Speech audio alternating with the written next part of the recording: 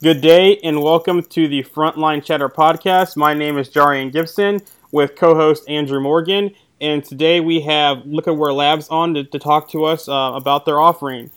So Andy, how's it going today? Oh, everything's well. All is well in the land of leprechauns. I just wanted to open up and say we're actually really happy to have Jason on with us today in regards to Liquidware Labs.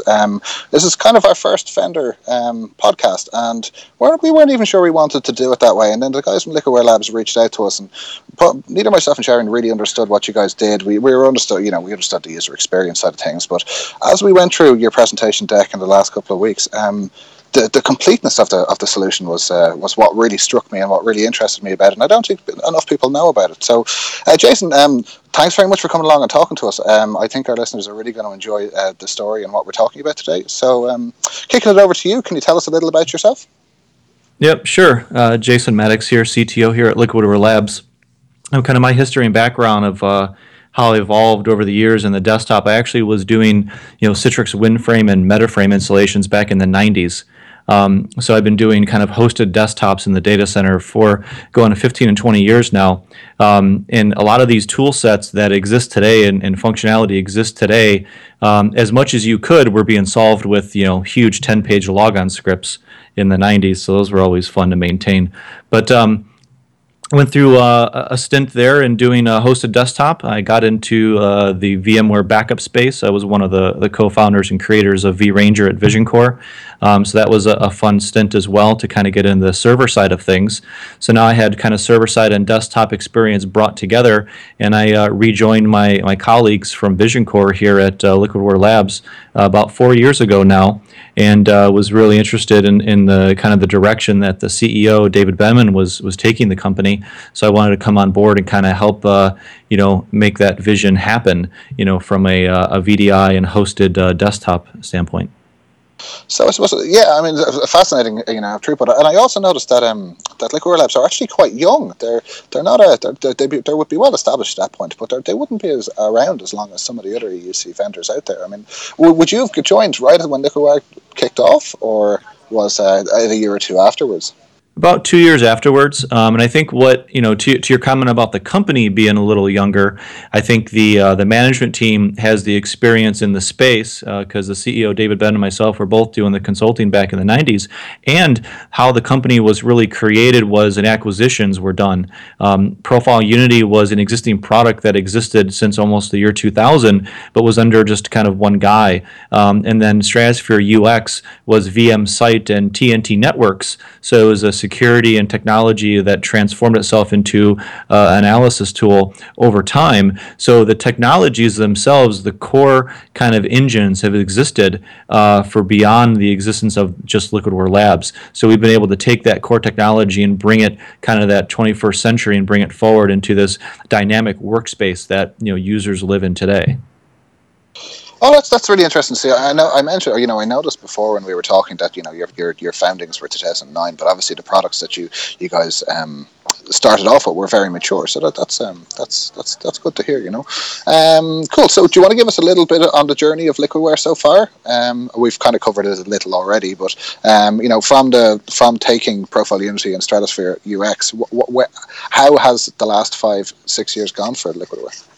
Sure. So, we definitely were kind of the first vendors in the VDI space to really wave our flag in the VDI space and say, look, we've got solutions for VDI. So, when the company was first founded, the majority of our efforts were on Stratosphere Fit. You wanted to assess, the desktop that was in the existing environment today. So the customer might have 5,000 desktops, 10,000 desktops, and you need to have an idea of what you're looking at. When you have, distributed compute, there's not really too much of a user experience problem with distributed compute because everybody has their own set of CPU, memory, RAM, and disk.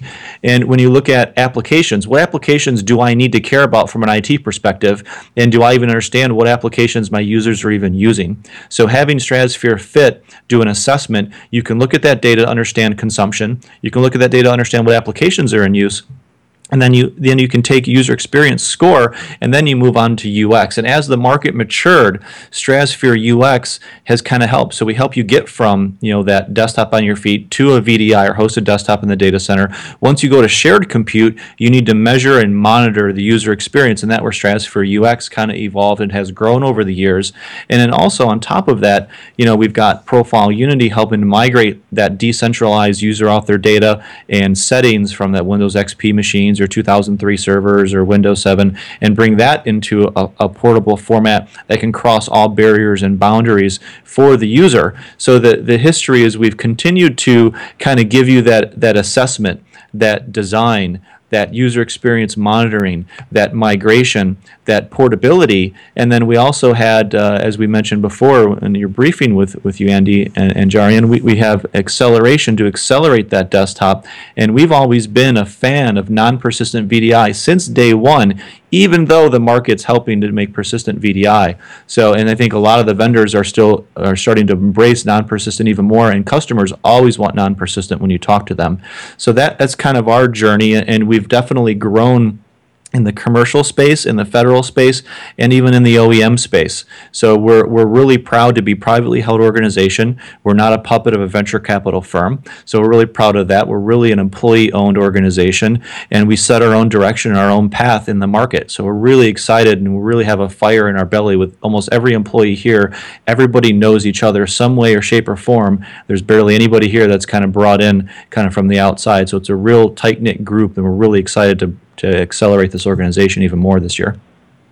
Oh, I'm not surprised at all. I mean, first of all, to as I mentioned already, I mean, the completeness of your offering in the user space is really good. I mean, you guys are doing everything from inventory and pre-project data gathering. You're doing the monitoring and the health check and compliance as you go through your project. You're doing the Profile Unity piece, so you're gathering up the profile data. You've got application, containerization. You've got, and then of course the Flex.io product as well, which is then tackling the storage piece. So yeah, I mean, I wasn't particularly aware of what Liquidware were doing up until our recent interaction. I've always been an RES software consultant and engineer just because it's what I've been used to. But I was really blown away by the offering. It's so compliments to you guys, and I love the idea of you kind of leading your own destiny. I mean, you guys are sound like a bunch of techs who just want to fix problems and move forward with that. So what can you tell me about what's next, and what is Liquidware looking at, really focusing in on 2015 and going from that point onwards? You've covered off these 4 key points, but what else is there going? Yeah, so the one thing I didn't mention around is application layering. Application layering for us, we've started that journey a couple years ago, and it was an okay effort. It was a 1.0 effort. Now we've really come out and we're going to be hitting the market hard with a 2.0 approach to application layering. A true non-persistent application layer that's a consistent delivery of an application every single time it's delivered to a physical, to a virtual, to a Zen app, a Zen desktop, a VMware View, a vWorkspace, whatever you might have. As long as it's a Windows OS, we can deliver a non-persistent app layer to the desktop. So that's a big focus for us for 2015, is launching that technology here in June as general availability. Beta here in just a few days. We literally have beta bits on my desk ready to be tested by QA, and QA is going through it as we speak, actually. So that's where we're focused on the layering side. And then on the Stratosphere side, we're continue to innovate and provide deeper metrics into metrics that are just unheard of in the industry. We're giving you browser metrics and how the browser is doing. We're giving you a login breakdown at a detail that's never been seen before. What are all the things that Windows really does during a login that you just don't know about? And when you go to the help desk and you say, I had a long login, where do they go? They don't know where to go. They got to go enable logging. They got to go to the event viewer. They got to go to so many different places. And then a level 1 help desk can't even consume or process all those different events. So we're going to give you ability to have a level 1, level 2, and level 3 look at a login breakdown. And we're going to continue to innovate in those user experience metrics and provide more metrics the market's never seen before that do expect how a user gets their desktop and how they experience their desktop. I guess the last thing I'll say is Linux VDI is coming around the corner. So I can't speak to anything specifically about what we'll be doing additional there, but I can tell you what we have now is we can monitor a subset of user experience on Linux already. We do have a handful of customers running Linux VDI, and we've added new functionality for looking at metrics around NFS mounts. Linux desktops don't generally use CIFS; they generally use NFS. So we can give you those user experience metrics of how throughput and bandwidth and I/O for NFS mount. Yeah, that's really good to hear that you guys are actually already looking on the Linux side as well, because vWorkspace has had Linux virtual desktops for years now. You have VMware announcing a beta, Citrix announcing a beta, so it's good that within your monitoring and your tool set that you can already provide insight into those virtual desktops today. Yep, that's exactly right. And Linux is actually a lot of our code is for our connector ID, the agent that monitors it. That code actually is written in C language, so it's actually used across Windows and Linux. And then we just tweak based on what metrics are available, and we can pull based on the OS. So it's something we've actually been doing for a long time, and have some production experience with as well. So we're excited to see that happen. It'll be interesting to see how the market adopts Linux. And I think there's lots of room for I don't want to give too much away here about what we're thinking about. We haven't committed to anything internally, but I think there's room for tool sets to help the novice Windows administrator embrace a Linux desktop when necessary. And I think there's a lot of room for tool sets there. Oh, I absolutely welcome that. I'm not gonna poke you anymore in regards to that topic, because I know you're threading on the line of IP, but I welcome that news. I absolutely do. Since the tech previews have gone live from both VMware and Citrix, I've been actively using Linux desktops for my day-to-day work, and you know what? It's actually pretty good. I have no complaints. I can do what I need to do. Everything is pretty much in a browser or an open office. I have had a little bit of funnies around, document format and that kind of stuff, but anyway, that's completely away from this conversation. You touched on something earlier on today that we've had a couple of conversations about, and it's a very hot topic, and I think it's going to be a hot topic going into Synergy too. Application layering. So you guys mentioned a beta and how you're moving forward. Well, let's dig into that. What are you doing with FlexApp and FlexDisk? Yep. So FlexApp and FlexDisk. FlexDisk is our disk delivery. We can deliver an application layer with a VMDK that, as long as the desktop broker is on VMware Hypervisor and Virtual Center, we can deliver a VMDK to that desktop and use whatever storage you have available to your infrastructure. That's our disk delivery for that application layer. We can also do VHD, where VHD works for physical or virtual and doesn't care the hypervisor and doesn't care about the broker. As we look at the choice the customer might make, if they've got a network that's conducive to a VHD, they can definitely get away with it. If they want to accelerate certain applications even beyond what their network can do, they want to use their 8 gig or 12 gig or even 16 gig fiber channel, they can definitely do that as well. We can mix and match how we want to deliver an application layer. But when it comes to VMDK delivery, there's a key component for us to make sure that we are highly available and scalable out of the box, because in this business at Liquidware Labs, we tend to have a lot of enterprise customers. We go down the stack as well to that 100, 200 user accounts, but we have a lot of enterprise customers that are pushing the 25,000, 50,000 user count with our UEM solution. So we need to make sure we can scale out of the box with VMDK delivery. And with that architecture, we have a design that it's self-scaling and self-clustering out of the box in a way that doesn't require any registry hacking or doesn't require any load balancers in the network. We are self-contained database and messaging fabric that's clustered in a clustered system, so that we participate in ensuring that a user gets a disk no matter what happens in the infrastructure. It's a little hard to describe in the granular detail without an image, but in the end, we're pushing hard on its point-and-click HA, point-and-click scalability. We can go up to 50 nodes or more if we have to and scale in an environment. Out of the box, you need at least 3 to be HA. So we're excited about that. And then when it comes to layering itself, we've designed the layering technology to be compatible with assigning application layers that are individually contained. So that means lifecycle management means you only have to take down one application to maintain one layer. We're not grouping applications into a single disk delivery. We are avoiding the need to take down multiple applications just to do a small update. And the last thing is we're making it compatible so we can assign the applications at the user level. We're designed that no matter if the application has a printer, a driver, a service, is an MSI, doesn't matter what the application is, our technology is designed. We can deliver that application at the user level. We don't have to assign it to the machine to get around inability in the architecture. Architecture lends us to be able to do that. So as far as going back there, about the VMDK versus the VHD, is most of the stuff you described with the 3 nodes and the clustering and the self-contained, is that all based on the VMDK architecture, or is that both for VMDK and VHD, or is there any differences, in those 2 different deployment methods? It's a really good question, actually. So when it comes to the clustering, we only need the clustering for the VMDK. When it comes to VHD, because we have a kind of a detached model where you have an instruction set or a configuration that you drop onto a replicated file share, you can actually take our console and shut it off. Because the configuration is on a replicated file share, generally NetLogon, it has the instruction set of what user get what VHDs when they log into the system. So it allows us to provide high availability and highly scalability on VHDs without having to have an infrastructure overhead and management.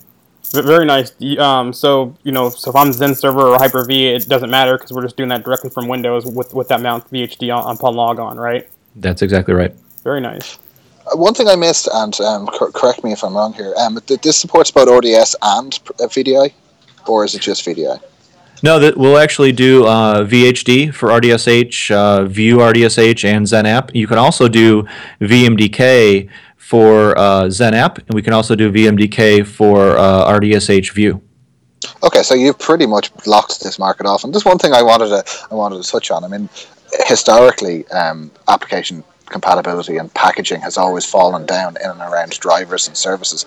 Just to point out and double confirm what you've said there, you can actually do drivers and services and everything like those kind of things in your layers. That's exactly right. We can do printers, drivers, services, the iTunes helper service. We can do all of those things within the layers. We've made sure that the roadblocks, there's a minimal number of roadblocks possible. I mean, even antivirus, after you install it, doesn't need reboot nowadays. We could actually do antivirus, and we've done it before. We've tested it. Not that it's recommended, but we can actually do something like antivirus as well. Wow. Okay. Well, I just wanted to say kudos because I think that little point will be missed by a lot of people, but that is one of the biggest fall downs at the moment with the other technologies in the market. So I just wanted to make sure that was covered off. So let's talk about application layering though. I mean, why is it important in EUC in your opinion? I mean, I mentioned packaging and that kind of deployment factory before, but why is this such a core focus for you guys? Yeah, I think it's a core focus because we see, a problem in the marketplace, whether it is persistent or non-persistent. We personally, as engineers, like the non-persistent model, but some customers want the easy button when it comes to, persistence. But we think that with layering and a solid UEM solution, something like our profile disk technology, which is a local profile on a VHD or VMDK that travels from one desktop to another with you. So if you have the entire profile on a VMDK or VHD, then you have all your applications being layered in via VMDK and VHD. You can take a non-persistent desktop finally and have the easy button for the equivalence of persistence, and the user doesn't know the wiser. But if you decide that you want persistence or non-persistence, you should have the freedom to remove the entire image without losing a beat in the user experience, whether that's persistent or non-persistent. And that's the primary goal, I think, that we're trying to provide, because in a persistent environment, if you do hit the easy button and you leave the local profile into the OS and all the applications in the OS, you've got to re-provision, recompose the OS, just to do an application update. Let's get all the applications out of the base image.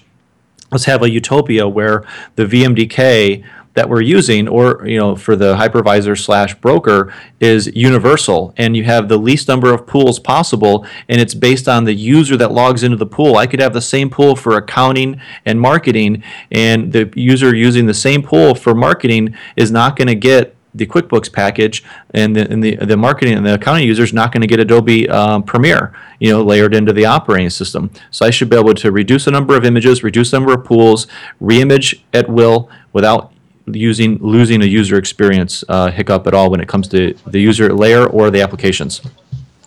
Understood. Okay. So, previously when we were having a talk about this, and it's not something I'd really thought about in great detail, but you alluded to that there may be some security nuances or concerns around layering in general out there. Could you talk us through that indication or that feeling that you had? I think it's going to help in the security side of things when it comes to application layering. We're able to provide a non-persistent application layer to the operating system. So if the desktop is infected for some reason, those infected files will just get thrown away when the user logs off and logs in. Same reason why non-persistent would be valuable as well. So you have a non-persistent OS and a non-persistent application layer. If the user ever gets infected from opening something that looks like a PDF in their email, the OS is thrown away, and so is the application layer is thrown away. So the executables and DLLs are no longer infected. So it's almost a throwaway OS and application layer. So it's going to help protect against security vulnerabilities as well when it comes to viruses. That's an interesting point. I'd never really thought about that before, because obviously when you're separating all your apps out into different areas and you're capturing things off and leaving your base image alone on restart, you are absolutely clear on that then. So that is interesting.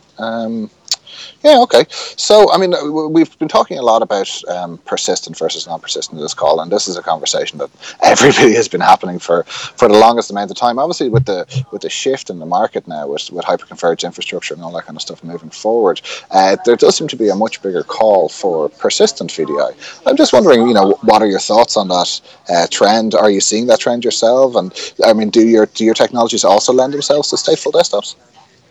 Yeah, so everything we do does work on a persistent desktop and non-persistent desktop, and everything we do also works on physical desktops as well.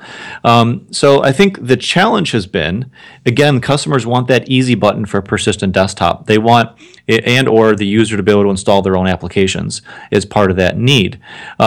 The technology hasn't matured. It's just now maturing, and literally this year, to help me have a non-persistent desktop with the equivalent user experience of persistence. And I think if you look at what are you doing with a persistent desktop? You have a local profile that has everything the user's ever done in it, and then you've also got the applications either in the base image, and then the user may or may not be able to install their own applications. So that's kind of your easy button. Well, think about what's happening with application layering. The applications come out of the base image, they're layered in. You have a VMDK or VHD by us, that's the entire profile. So that's your local profile you're looking for. And then we have user installed applications, which based on policy, not letting the user be an admin, you can let them install certain applications that they are allowed to install that's been pre-screened by you as an administrator and put on a read-only network share saying you can only install these are unmanaged by IT, but I'm okay for you to install them at will when you need them. So I think the technology is catching up to where non-persistence can provide the same functionality as persistence. And if you choose persistence, there's still a benefit because you can have a clean base image for persistence and have delivery to that persistent OS, at least at the application layer. And it's going to help you manage that persistent kind of VM sprawl that you're going to have eventually over time. So looking at your product model, obviously at the moment, and you guys cover off so much. I mean, you've got your Stratosphere suite with your data gathering and reporting. You've got Profile Unity. You've got Flex.io. I mean, with the exception, or well, not really with any exception. I mean, your Profile Unity can add value on top of persistence. Your application layering. I mean, even if users are installing their own applications, there's nothing to say IT can't provision known applications out to persistence using that technology. The reporting function is always going to be required, regardless of what the technology is. So yeah, I mean, I think I'd echo what you're saying. There's quite a good fit here for the Liquidware Labs suite, even with persistence. Would that be a fair statement? Yeah, you're absolutely right. I think the key with persistence is everybody has their own image in the end, potentially. So you would like to be able to just re-image the machine at will. Well, if you have Profile Unity in place, the user profile has been abstracted from the OS, so you can re-provision or blow away an operating system, because over time, if you have a persistent OS, just like a physical desktop, you get desktop rot. either from the user or from Microsoft themselves, and you will lose that desktop at some point and need to reimage. So if you can recouple everything back in and relayer everything back in the user did and or IT needs to have done, then you can reimage at will and recompose that persistent desktop at will. Awesome. I absolutely echo that. It's as I said, we were blown away by the offering when we had the luxury of going through it with you. Thanks again for that. So I mean, as we come up to the 30-minute mark, I just wanted to close down and really get to know you a little more, as aside from just Jason and Liquidware. So one thing we always like to ask our panelists are, what technologies away from your primary business are you currently looking at? What excites you out there in the IT world that isn't your day job? Oh, that isn't my day job. I think I'm a real big component of kind of personal media in trying to find the best way to store personal media. Now it's going to bleed over a little bit, but my wife has an iPhone, I have an iPhone, we have all these pictures everywhere. So how do we print? How do we store on a RAID 1 system at home? How do we also have it in the cloud? So those type of experience. I'm also really interested in solar generation. I actually have solar panels on my house and going green. So I'm always interested in kind of what's coming from Tesla, from a car or a battery standpoint. So I'm always interested in kind of watching that market evolve. And my solar panels have been great for me, taking my electric bill down by 80% in the last month since we've kind of moved around the sun where we're at today. So that's really exciting for me. And I'm going to continue to watch kind of the self-sustaining power to continue to grow, and solar roadways and things like that are interesting as well. Yeah, that's one thing. Yeah, that's one thing too. I've been actually looking into solar power for my house as well. So it's good to hear someone with some great experience with it and seeing how much you're getting 80% savings from it. Doing what you can to kind of help and not be so much of a have so much energy usage from the grid. So that's really good to hear.